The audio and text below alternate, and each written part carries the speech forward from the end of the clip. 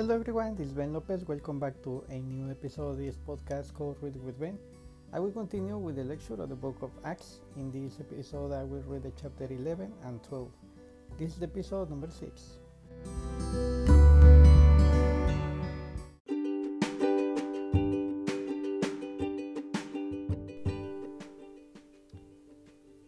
Acts chapter 11. Peter reports to the church. Now the apostles and the brothers who were through Judea heard that the Gentiles also had received the word of God. So when Peter went up to Jerusalem, the circumcision party criticized him, saying, "You went to uncircumcised men and ate with them." But Peter began and explained it to them in order. "I was in the city of Joppa praying, and in trance I saw with vision something like a great sheet descending, being let down from heaven by its four corners.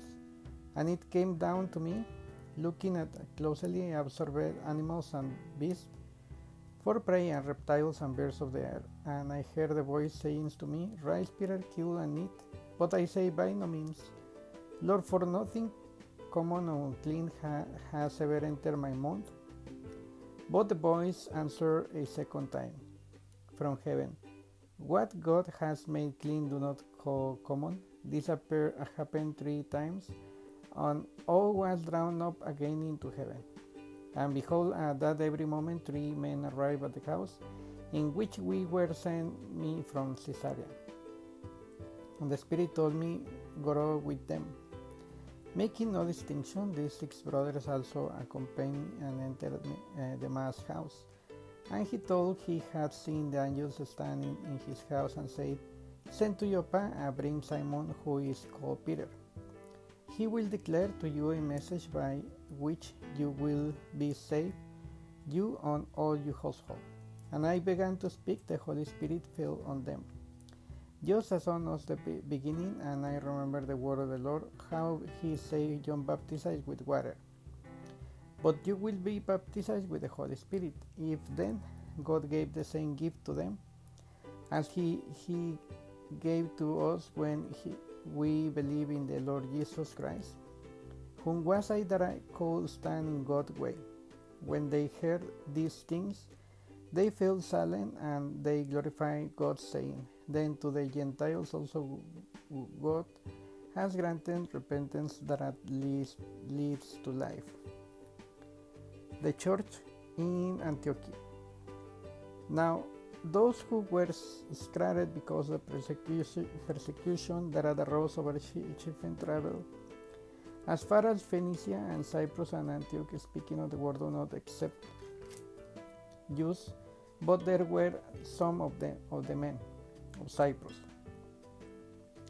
and Cyrene, who on coming to Antioch spoke to the Hellenists, also preaching the Lord Jesus. And the hand of the Lord was with them, and a great number who believed turned to the Lord. The report of this came to the ears of the church in Jerusalem, and they sent Barnabas to Antioch. When he came to the ears of the church in Jerusalem, and they sent Barnabas to Antioch. When he came and saw the grace of God, he was glad and exhorted them all to remain faithful to the Lord with a steadfast purpose. And for he has good men, full of the Holy Spirit and faith, and great many people we added to the Lord. So Barnabas went to Cyprus to look for Saul, and when he had found, he brought him to Antioch. For a whole year they met him church and found great many people, and in Antioch his disciples were first called Christians. Now in these days the prophets came down from Jerusalem to Antioch, and one of them, named Agabus, stood up foretold by the Spirit that there be great famine over all the world. This took place in the days of Claudius. So these disciples determined, everyone according to his ability, to send relief to his brothers living in Judea. And they did so, sending to the elders by the hand of Barnabas and Saul. Acts chapter 12. James killed and Peter in prison. About that time Herod the king laid violent hands on some who belonged to the church. He killed James, the brother of John, with the sword, and he saw that this pleased the Jews. He proceeded to arrest Peter also. This was during the days of unleavened bread. And when he had seized him, he put him in prison, delivered him over to 4 squads of soldiers to guard him, intending after the Passover to bring him out to the people. So Peter was kept in prison, but earnest prayer for him was made to God by the church. Peter is rescued. Now when Herod was about to bring him out that very night, Peter was sleeping between 2 soldiers bound with 2 chains, and sentinels before the door were guarding the prison. And behold, the angel of the Lord stood next to him, and light shone in the cell. He struck Peter on the side of the work at him, saying, "Get up quickly." And the chains filled his hand. And the angel said to him, "Dress yourself and put on your sandals." And he did so, and he said to him, "Wrap on your cloak, you follow me," and went out to follow him. And he did not know what was being done by the angel was real. Both thought they were seeing a vision when they had passed for the first and the second guard. They came to the iron gate leading into the city. It opened for them, it's according to them, and out they alone on the streets. And immediately the angel led him. When Peter came to himself, he said, "Now I am sure the Lord has sent his angel and rescued me from the hand of Herod and from all that the Jewish people were expecting." When he realized this, he went to the house of Mary, the mother of John, whose other name was Mark, where many were gathered together and were praying. And when he knocked at the door of the gateway, a servant girl named Rhoda came to answer, recognizing Peter's voice in her joy. She did not open the gate, but ran in and reported that Peter was standing at the gate. They said to her, "You are out of your mind," but she kept inside that it was so, and they kept staying.